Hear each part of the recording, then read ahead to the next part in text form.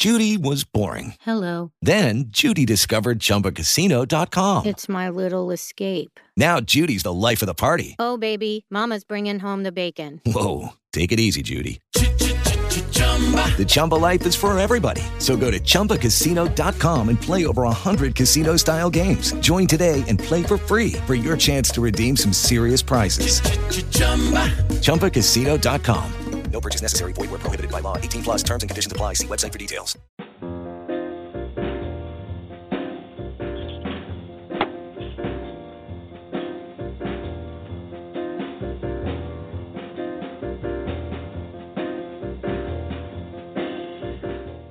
Good morning. Thank you for being with us today. You're listening to An Artist Speaks, presented by Contemporary Art Gallery Online. Contemporary Art Gallery Online represents tomorrow's art giants today. Come visit us at contemporaryartgalleryonline.com, and there you can view and purchase great works of contemporary art. Check out our monthly art competitions and exhibitions, our blog and newsletter, view videos of our artists' work, and even listen to artist interviews from this show. Today, our guest is Larry Madrigal. Larry is a figurative painter exploring the genre of portrait through a traditional painting style with contemporary urban sensibilities. He received a Bachelor of Fine Arts from Arizona State University in 2013, and since then his work has been exhibited in the Phoenix Art Museum, the Tucson Museum of Art, and international juried auctions across the country. Larry is also a recipient of Phoenix Art Museum's Contemporary Forum Emerging Artist Grant. He lives and works in Peoria, Arizona with his wife, Melinda, while teaching high school studio art in Scottsdale. Well, good morning, Larry, and welcome to An Artist Speaks. Glad to be here. Thank you for having me on, Mike. Well, it's our pleasure. Glad you're here today, and let's start off by having you tell the audience a little bit more about yourself.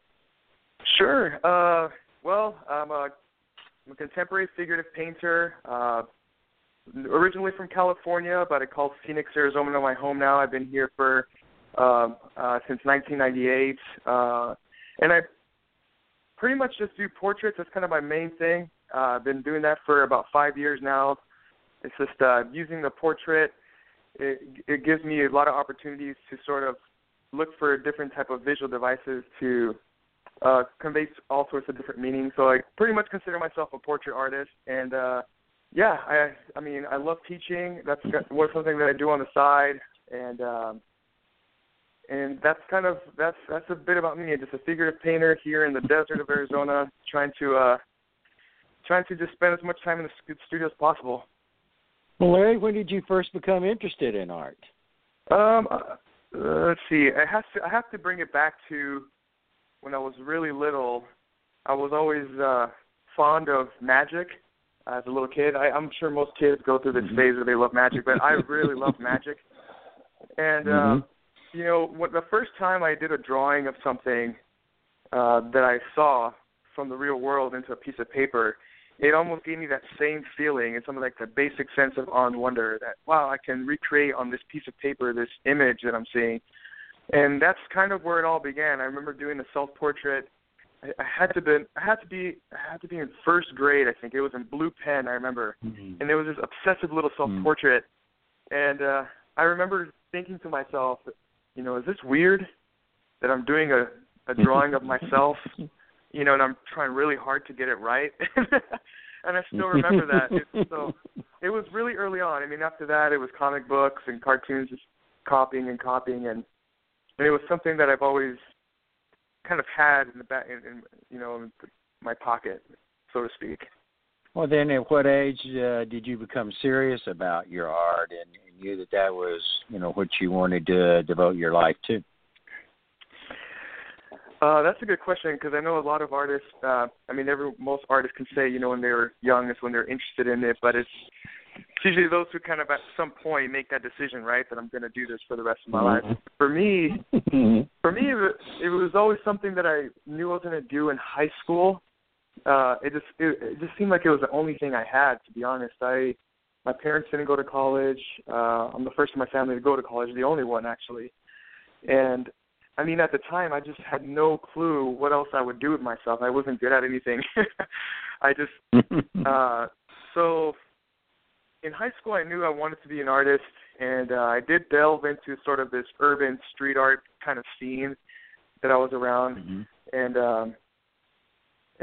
soon after that, I went to a community college where I sort of became very insecure and unsure about this art decision, but primarily through the financial stigma of being an artist. So I said, hey, you know what? I'll just do speech communications and then just do art on the side. And I started doing that for about, I think, a couple of years until I remember this one day, it had to have been in 2010, I think, or 2009. 2009, 2010, I was right about to transfer into my upper division class levels at this community college for speech communications, which is this major that I was going for. And I just remember sitting there thinking, what am I doing? I knew I was making a mistake, and it was very clear. It was this one moment I was sitting down thinking to myself, I'm doing this because I'm afraid. I'm going to do what I'm really passionate about. So it was like next day I went to the community college I was going and enrolled into art classes, and then from that point on, I mean, I have to say it was probably 2009 that I really said, this is what I'm doing, and that's it. Well, that's a wonderful story, and it is. You a lot of artists, and some don't make the decision that the art's just going to be a part-time thing, and and for some people that's all it becomes. Other people, they retire at some point in their lives and they turn back to art. But there are people that make a living in being an artist or in the art field. Now, some may be doing graphic artworks for advertising companies or something like that, but at least they still have their hand in the art, even though that may be not what they wanted to do.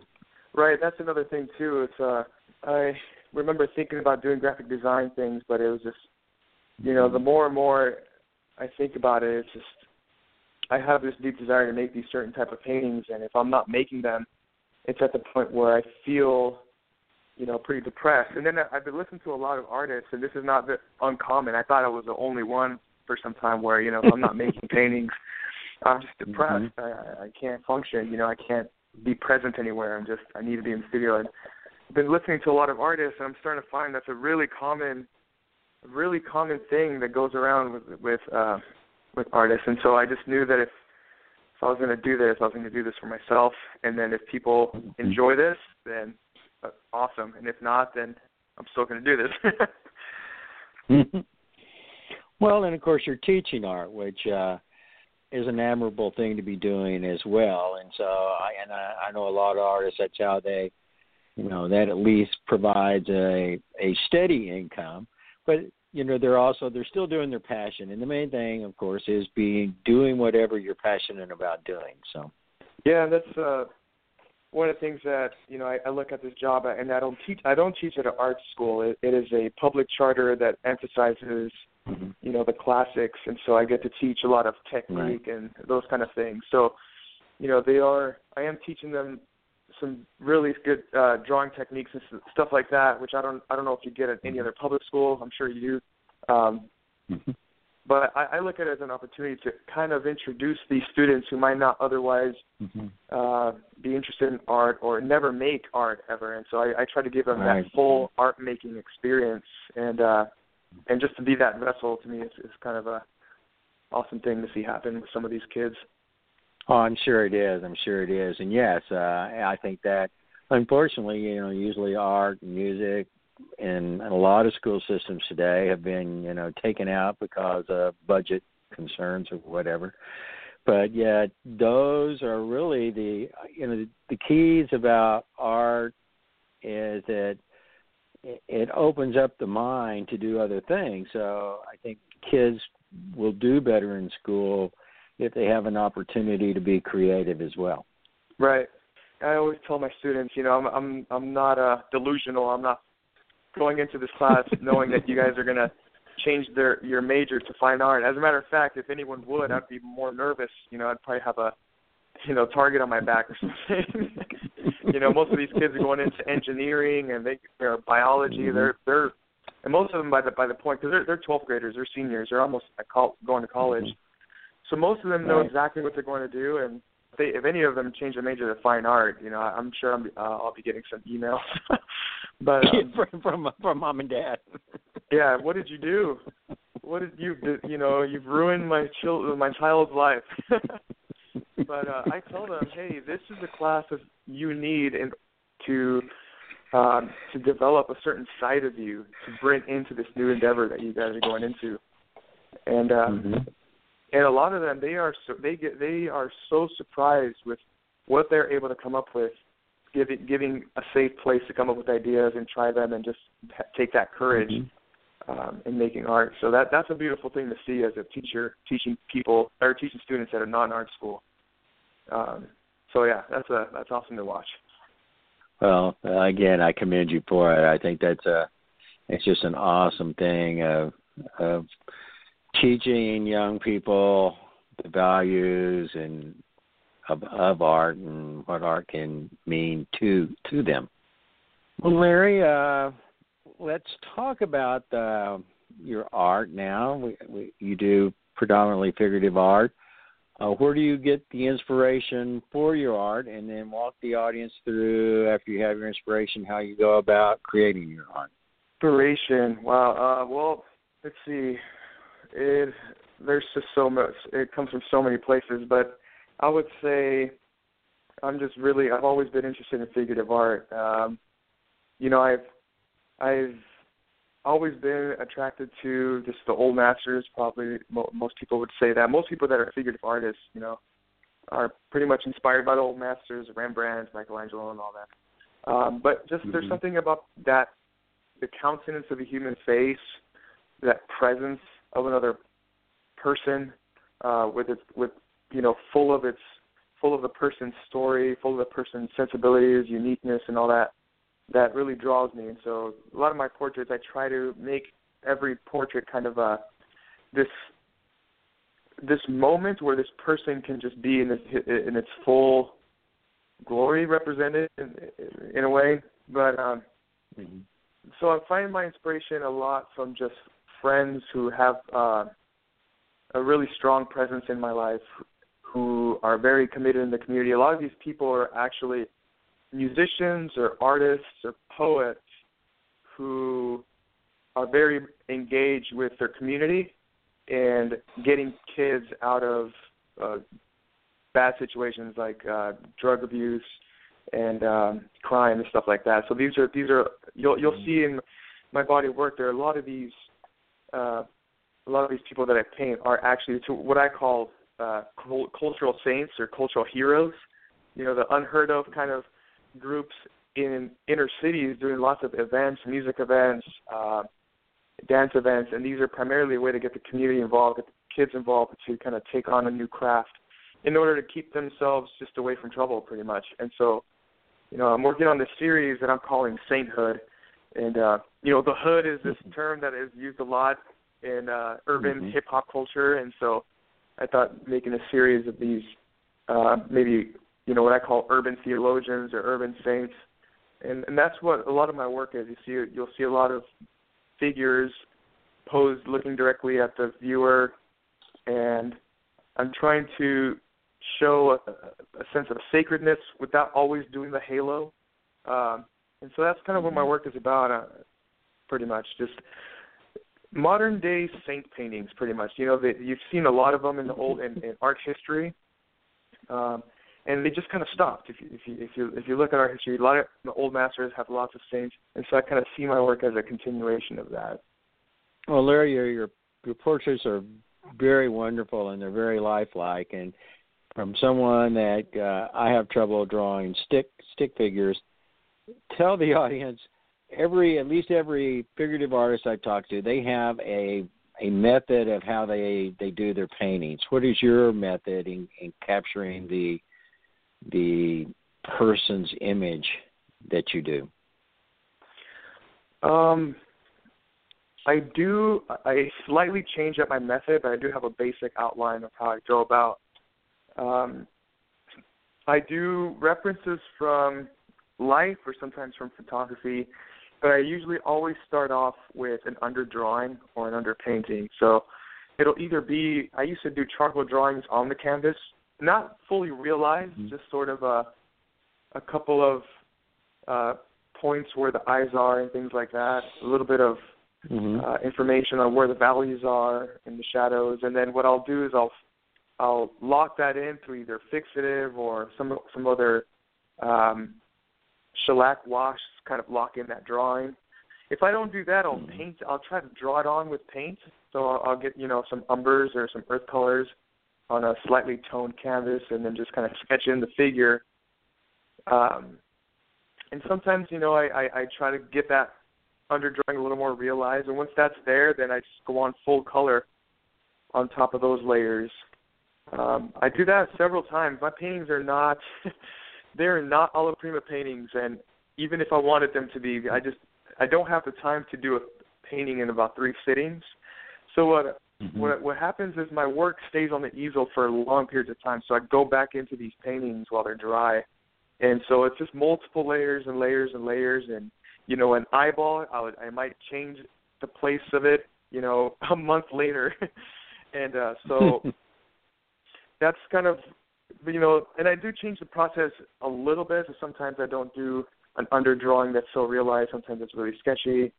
I used to use the grid to transfer my drawings. I don't really do that anymore. I try to do it all on the canvas with a brush nowadays. But so yeah, it's multiple layers going over, and then after that, I start to glaze with richer colors. So I have this painting that's the colors are very subdued, not very vibrant. And then once I do that, I start layering in some thin layers of oil paint. Once the painting is dry, actually, I'm going to make sure that it's fully dry, and I start doing some thin layers of color. And then I'll paint thickly on top of that later on. And so it's just a really, I look at it sort of like a battle. I don't know if I've had any painting that was a smooth road from start to finish. It's always been a battle, but I like that battle because without that battle, without that going back and forth and trying to figure out what kind of texture do I want, what kind of color do I want, having that kind of wrestling with the painting, I feel like it gives the painting a new life. There's the layers become more rich, and some people don't like that. They want to see a smooth surface, but I'm starting to like that surface that has some grit to it, some of that crudeness to it. I do have some earlier paintings where I didn't like that, so you'll see the surfaces a little more even. And now I'm really attracted to a little more crudeness in and throughout my paintings in certain places. Well, and Larry, on average, how long does it take you to complete one of your paintings? That depends a lot. It can be, a portrait can go from, anywhere from 3 weeks to 3 months. It really just depends. And, even with small work, I'm just not satisfied with, how can I say this? I don't know. There's something in me that just doesn't let the painting, I don't like to finish a painting. I heard someone say this, I forget who it was, but they said, don't finish the painting. Finish the painting when you believe it is finished. And I had professors and mentors always tell me, there is no rush. You got to do what it takes to get the painting where you want it to be for yourself. And so it makes me spend lots and lots of time with these paintings, even though they're just portraits. The digital images don't show that much, but the skin surface, I want it to look fleshly and round, and I do like to see some of the thick paints, but I don't know. I'm more interested in having just a really, how can I put this? Because my paintings are not really textured. There's just something about working into a painting for at least 2 months that to me just brings the painting to a different level. I do admire a lot of these short, one-sitting studies that you see where the paint's really juicy and it looks just, there's so much finesse, so much control of the brush. I don't have that much control, even if I tried. I've always tried to have my hands shake. I don't know, maybe I drink too much coffee or something, but but I do like, I do like these paintings, how they look after about 2 or 3 months, where there's just so much layers underneath, and you get some of it come out, some of the thick layers, some of the thin layers are coming through. And then when I do that, I get this really strong sense of depth in my paintings, where when you're standing in front of the canvas, there's certain elements of the painting that do appear as they're floating closer to you in real life. And I don't think I can do that unless I'm spending lots of time with, thick layers and thin layers of glazes and stuff like that. So definitely, I think a sweet spot for me would be 3 months. 3 months would be a sweet spot. If I do it in 3 months, I did great. But I want to do. My favorite painters, almost all of them, they make paintings in a year, 2 years. And I feel like I want to be like. I meet a lot of people, friends who make work, and they're just cranking out work. And sometimes I get jealous. I was like, oh man, I want to make work that fast. But then I look back at my heroes, and even one of my heroes, Albrecht Dürer. I read some of his letters to some of his clients, and he would say things. He would say things in the letter like, I'm quoting, if I work from sun up to sundown, I will have your painting ready in less than 13 months. And so stuff like that. And I remember when I read that quote, I thought to myself, thank goodness, okay, so I can do this. I have time. So I like the amount of time I have, because you know what? The more I look at it, I change things. I'm always looking and seeing my paintings and see new things. And so I encourage my students, and I encourage other painters, take your time. There's no rush. I know we live in an age where Instagram and social media, you got to keep cranking things out to get followers. But I think in the long run, it's those paintings. It's those paintings that take a long time. In general, not always. There's John Singer Sargent was amazing, but I guess you have to see what's your intention. If you're making paintings fast, just to get paint done, to get paintings out. I don't know if that'll last as long or be as strong as just having one amazing painting that you years doing.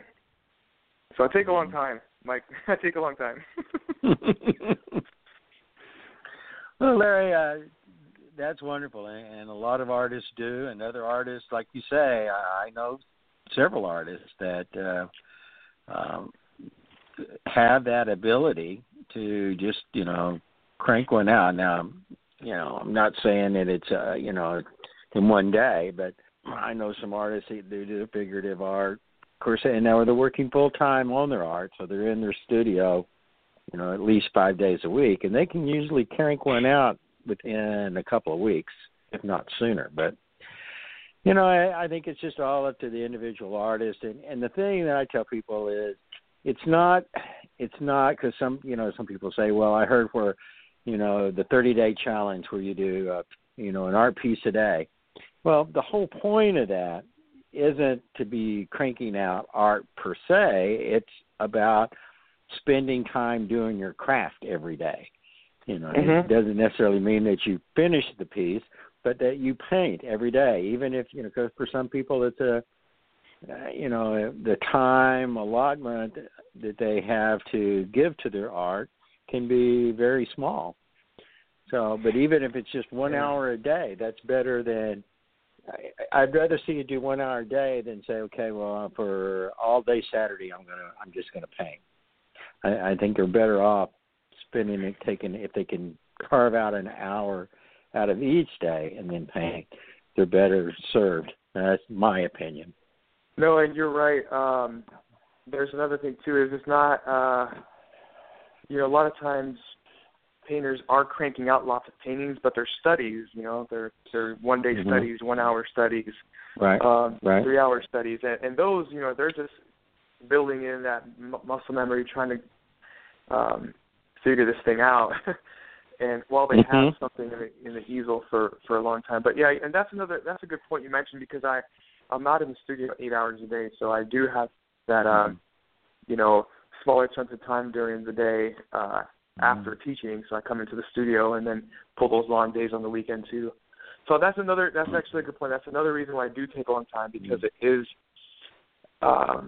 something that I do, I think, sparingly. I'm kind of in here when I can, but even when I did, there was a time where I was in here every day, and I mean, they just, for some reason, they still take so long.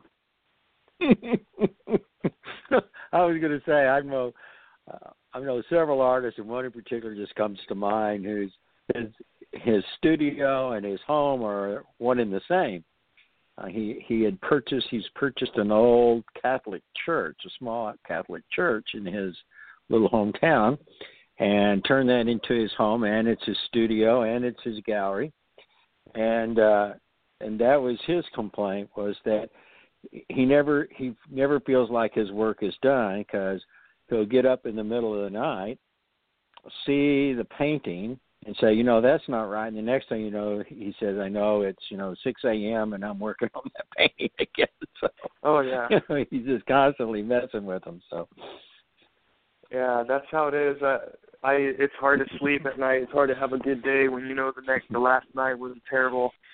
It's just kind of, in the back of your mind. I had the same experience today. I was working on a portrait last night, and just something wrong with it, trying to figure out what it is. I even projected an image of it to my students and said, hey, can you guys help me out here? What do you see? So they got to help me out a little bit. But, yeah, it's definitely one of those things that, some artists, I don't feel good about going to sleep or anything if these paintings aren't looking the way I want them to. Well, Larry, I think this is a good spot to take a quick commercial break, and then when we come back, we'll talk about a couple of the pieces that you have here on the gallery. Sounds good. I want to let our listeners know that you can view and purchase Larry Madrigal's artwork by going to Contemporary Art Gallery online. Click on the Search by Artist tab, and then click on the Gallery Featured Artist, and then look for Larry Madrigal's name. Contemporary Art Gallery Online is the #1 source for showcasing tomorrow's art giants. So if you're an artist seeking gallery representation, click on the Artist Member Corner and follow the prompts under the Member Application Process tab. And if you're a designer or an architect or just a lover of great art who believes that art can turn a house into a home, then come visit us and review some of the wonderful art created by some of the finest artists from around the world. You can search by style, medium, color, size, and, of course, by the individual artist. And, again, to view Larry Madrigal's beautiful art, just click on the Search Gallery and then click on the Gallery Featured Artist tab. Larry, let's talk about a couple of pieces that you have here on the gallery, and let's start off with Johnny Cheatwood. Okay, so Johnny Cheatwood is what I call a breakthrough piece. That's kind of one of the paintings where the image, the actual subject matter is the same as everything else. It's a portrait. But this is what I call a baby step, where I take a further step in this painting that I didn't before, which opened the door to a kind of a slightly new direction in my work that eventually lead to bigger paintings and more. Just a different development in my work. And so here in this one, I was looking and listening to a lot of work by Rembrandt and listening to the artist Vincent Desiderio, who is an artist represented by, I think, Marlborough Gallery in New York. And he is, he's a pretty big, I don't know, I wouldn't call him a figured painter, definitely representational, but teaches at the New York Academy of Art, and so I've been listening to him a lot. I'm a big fan of his work, and in this painting, I embraced a more an approach to a painting that has more concern for texture and shapes. And if you look at the painting, it's pretty much just a portrait of a guy where the horizon line kind of strikes his neck, His head floats slightly above the horizon line, and his jacket is below. And I was really interested in this urban landscape, which is Los Angeles behind him, and all those little shapes. That is the breakthrough for me. Most of my portraits before that had very quiet backgrounds, very, it's easy for a figurative artist to, and I see this in a lot of contemporary art too, there's a portrait, either a clean colored background or something very simple, and it's just about the figure. So this is a painting that I started incorporating, a city with shapes that kind of zigzag your way up from one side to the other. And I started playing around with different paint layers on the jacket. There's a lot more thick layers there, and trying to get that tactile Rembrandt-y kind of feeling that with paint. And it's still not as juicy as other paintings and thick and impasto, but it's enough to kind of get me to that direction. So there's a part in the bottom left that there's wall that I really enjoy. It might be hard to see on the digital image, but so that's one of the paintings that I really enjoy. I have it here in my studio. I look at it a lot just to remind myself, okay, this is the next step in my work. I'm not going back. I'm going to continue exploring this type of work. And so, yeah, he's and just, concerning the subject matter, he is a good friend of mine here from Phoenix who moved to Los Angeles. So he's making paintings now. He's an artist, I think, represented by Prohibition Gallery in Culver City. And so this is kind of a painting that is kind of speaking to his new home. He's by a ledge. There's Los Angeles right behind him. He's on this side first, and there's a sketchbook between him and Los Angeles on that ledge. And it's kind of an idea of him making Los Angeles his new home. And then, also in that glorified and dignified sort of feel. So that's that painting. I really, really enjoy it a lot. And so, yeah, that's what I call my transitional painting. Well, that's a good point. In looking at some of the other pieces you have on the gallery, you're right. You have soft backgrounds on some of them, and then this one and one other one we'll talk about here in a minute, but where you have a backdrop behind the figure that you're painting. Very, very detailed. I do like that. That is an awesome painting. Thank you. Yeah, it's if I were to do it again, I would do it full size. I would do the feet. I would do the whole ledge. I would do the entire city of Los Angeles in the background, and make it a 10-foot by 10-foot by 10-foot painting. And I look at this in my studio and I wonder what this would have been like if I did a 10-foot by 10-foot painting, the full body there. I think it would have been a lot more powerful. Hey, who knows? I might do that again. I mean, if there's something that stops me, nothing's stopping me. Might as well do it. That's right. Well, let's also talk about another painting, Saint Propaganda of Los Angeles. That one is slightly before Johnny Cheatwood, and that one, if I put them next to each other, they almost have the same layout. Their hand is towards the bottom of the picture plane. Their head is somewhere towards the top center. Propagandas is, and that one is slightly before this painting. So if you were standing in front of this painting, the surface is smooth. Nothing really pops out. There's no real tactile texture to the paint. But this is one of my actual favorite paintings. This one is Jason Petty. He is a Angeles-based hip-hop artist. He's also a poet and a very strong voice for social justice there. And he is one of these cultural saints that I admire, and so I really wanted to make a painting of him.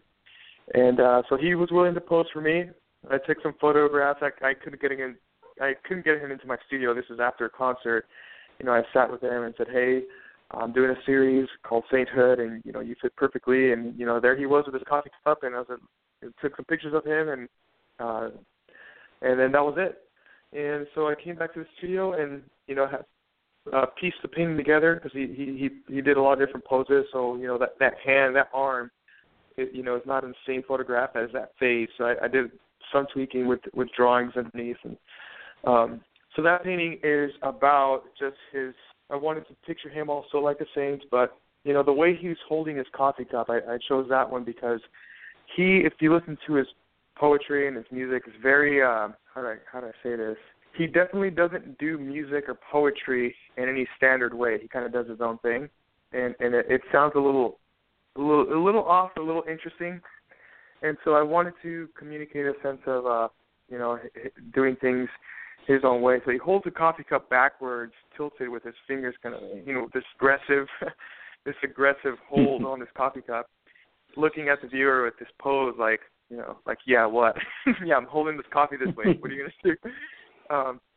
But that's kind of one of the paintings that I really like, because that coffee cup in that hand really does protrude from the picture plane. So you're standing in front of it. It is in your space. He's kind of invading your space. And head is slightly tilted, and Los Angeles again in the background. And so it's just another saint painting. And he, bringing some of the cool colors from the background into his shirt that he's wearing, and then, the picture really glows with the warm colors of his flesh.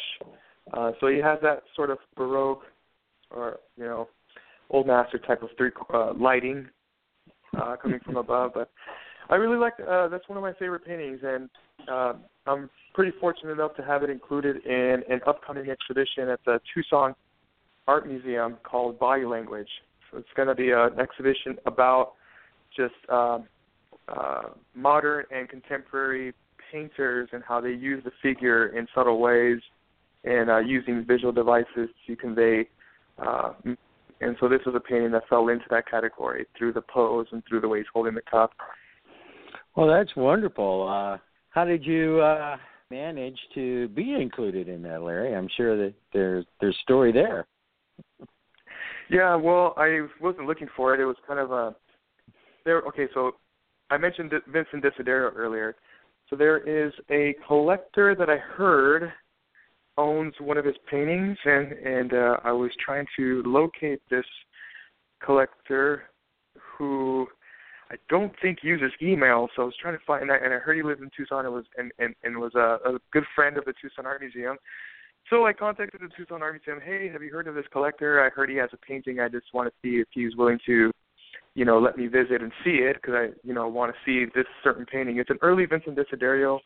I think it's called Theater of Convention, and so yeah, I heard he owned it, so I was trying to get a hold of him, and I come in contact with the curator, the chief curator of the Tucson Art Museum, who then, was gracious to let me know that she was going to talk to this person and let them know that I was trying to reach out. And in doing so, she asked to see a few of my images, so I sent some of my work over to her, and it just so happened, it was kind of a fluke, and it just so happened that she was putting together this exhibition, and this painting, St. Patrick of Los Angeles, she felt was a perfect fit for what she was trying to do. She asked me first, before she let me know what was going on, to talk about the painting, and so I went ahead and talked about the way he's holding the cup and his posture and all those things, and from that moment she said, hey, this is a good fit, would you like to include this, we want to include this in the show. So from that point, that was it. No, that's wonderful. That is very wonderful. Well, congratulations. I'm sure you were very excited. Those opportunities don't always come very often, so that is just wonderful. Yeah, it was I was excited already when she let me know, that they weren't really interested in showing it, but then when she gave me the list of all those who were going to be included in the show, that's when I really I almost felt I am unworthy to be in such presence. Well, I think you are. Looking at your art, the thing that stands out in all of your paintings and drawings is you do capture the essence of the person. At least I get that feeling that you've made that person, you've caught them and able to put their essence there on the canvas. So I'm very impressed and have enjoyed your figurative art very much. Oh, well, thank you very much. That's one of the goals of portrait painting is, capturing the inner person and not just the appearance, which is something that I want to keep doing. I want the viewer to look at this canvas covered in colored goop and feel like they're interacting with a person or some idea through this colored goop on a wall. I just think that's fascinating. I don't know. Gosh, there's a lot of painters that I like who do sort of portrait painting, but what I'm starting to see a lot in contemporary art, and I like the way it looks, but it's this sort of pixelation or dissolving of the face that I see a lot in contemporary art. When you see a portrait painting, or I don't know if I'd consider it a portrait. Maybe it is a portrait, but where the face is nicely painted, but then scraped off, or pixel, like the cheeks or the parts of the face starts to dissolve and pixelate into the background. The background color starts to pixelate into the face, and you get this sort of impersonal moment. And I really like the way it looks, but I mean, personally, I'm really interested in not losing that countenance of the face. Right now, abstract art. Slowly trying to figure out how to make my paintings more abstract without losing that strong representation. And what I mean by that is, a lot of times figurative artists, and I get tempted to do this a lot, and it looks amazing, so I don't blame them to do it. It looks really nice. It's when you want your work to be sort of abstract, and so you do the portrait, and then you have this temptation to kind of make wild brushstrokes all over the place and things that don't make sense because you want it to be abstract, but you do want it to be portrait. It's like you have two loves. You want this, but you want that. and sometimes as figurative painters, we don't know how to. I'm still trying to figure this out. I don't know how to do this. We want both. We want that beautiful elements of abstract art, which does more with shapes and color and line work, but we also want a strong figure, and we don't know what to do. And I'm trying to figure out the challenge of how to make my work abstract by starting to pack in more shapes in the background by using opportunities like a landscape in the background, or putting my figure in more interesting places so that the figure is also interacting with all these shapes around, so that when you look at it from a distance and squint your eye, it's sort of abstract in the fact that the painting is broken up into so many different sections. And an artist who does this very well, and is probably one of my painting heroes, is Jerome Wickham. And he has figured out how to make paintings abstract without losing a strong commitment to the figure. And he there's no need for him to do these pointless brushstrokes in certain places because he has his paintings packed with so many shapes. And he's just amazing. He's definitely one of my heroes, and I think my work is starting to, fall into a direction that you can see some connection between some of my newer paintings, which are not on the website, but they'll be in my actual website soon once I get these posted. But just a lot more interaction with the figure and the surrounding space, and the colors just more vibrant and stuff like that. But that's definitely the challenge to figurative artists, because when it comes down to it, people don't really buy portraits of people they don't know unless there's some sort of nostalgia or the artist's name or something. But and so I think a lot of figurative artists really deep inside want to do these figures that are fully realized and show the face. And it could be tempting to kind of depersonalize the figure in order for it to be more, accessible to the viewer, or sellable. But I'm not saying all artists who do that is for those reasons. But I felt the temptation myself to do those things because it's kind of like, okay, everyone's doing it, maybe I should do it too. But I can't. I love the face. I love the face. I love working with the facial features and just feeling like this, this goopy paint is looking at me in my easel. But Jerome Wickham, definitely one of my favorite artists. He does this a lot, and so yeah, I don't know. I just, I said I'd do my last portrait about 3 portraits ago. I just can't get away from it, and I think I want that challenge. I want to be able to eventually have a portrait painting that also has a very strong compositional abstractness to it that it serves two purposes. It has exciting shapes and stuff, but you still have a strong figurative presence in the picture. And that's hard. I'm really still trying to figure that out. But they say painting is an old person sport. I've heard one of my mentors said that. So I feel like I'm barely getting in the game, if that makes sense. Well, Larry, I'm sure you will figure it out, and yes, it does. I tell people that, art's a talent, just like anything else, and I equate a lot of times to sport, that it's all about practice, practice, practice. Michael Jordan and Curry are great examples. Curry shoots, I forget, it's like in the thousands of shots in the off season that the guy make, practices. And so, great basketball players, great football, great athletes practice. They practice their craft, and great artists do the same thing. They practice their craft. So.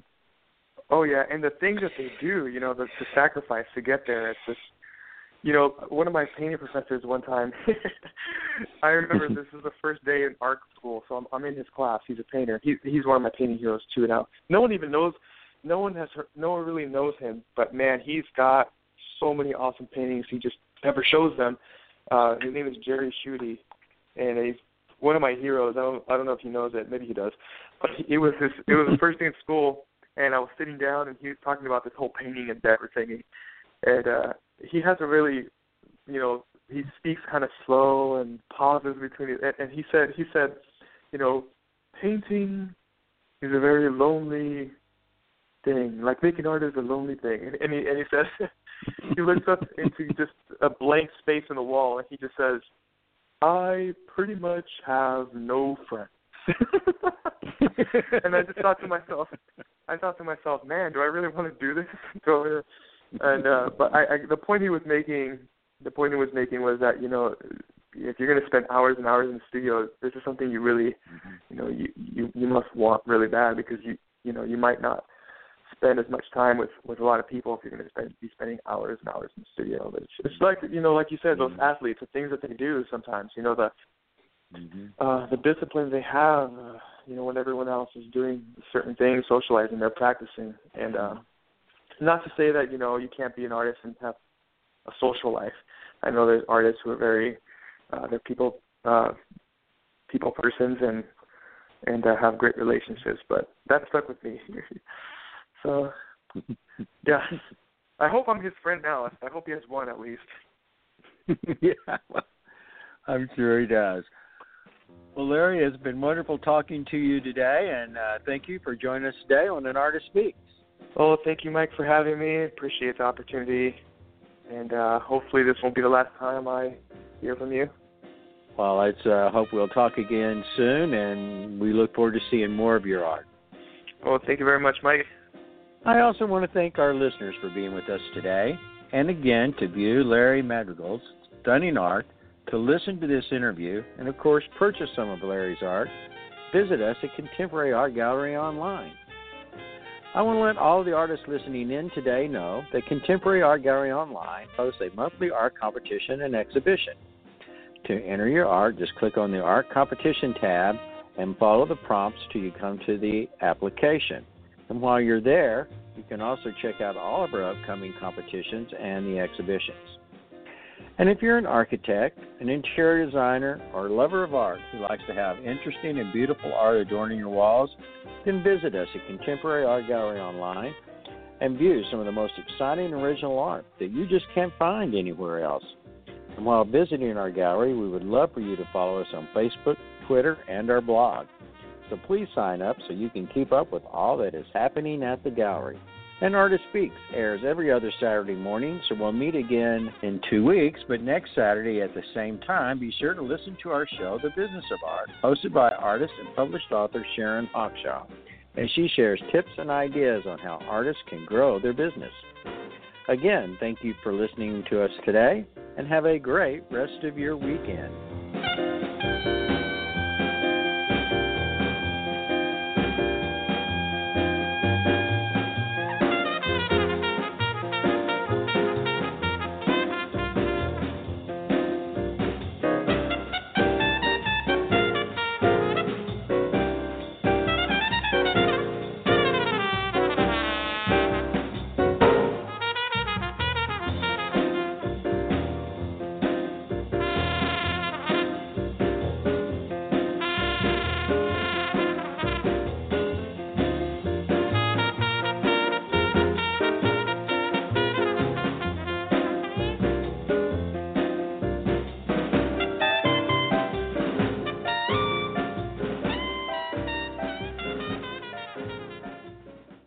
With Lucky Land Slots, you can get lucky just about anywhere. Dearly beloved, we are gathered here today to... Has anyone seen the bride and groom? Sorry, we're here. We were getting lucky in the limo and we lost track of time. No, Lucky Land Casino, with cash prizes that add up quicker than a guest registry. In that case, I pronounce you lucky. Play for free at LuckyLandSlots.com. Daily bonuses are waiting. No purchase necessary. Void where prohibited by law. 18+. Terms and conditions apply. See website for details.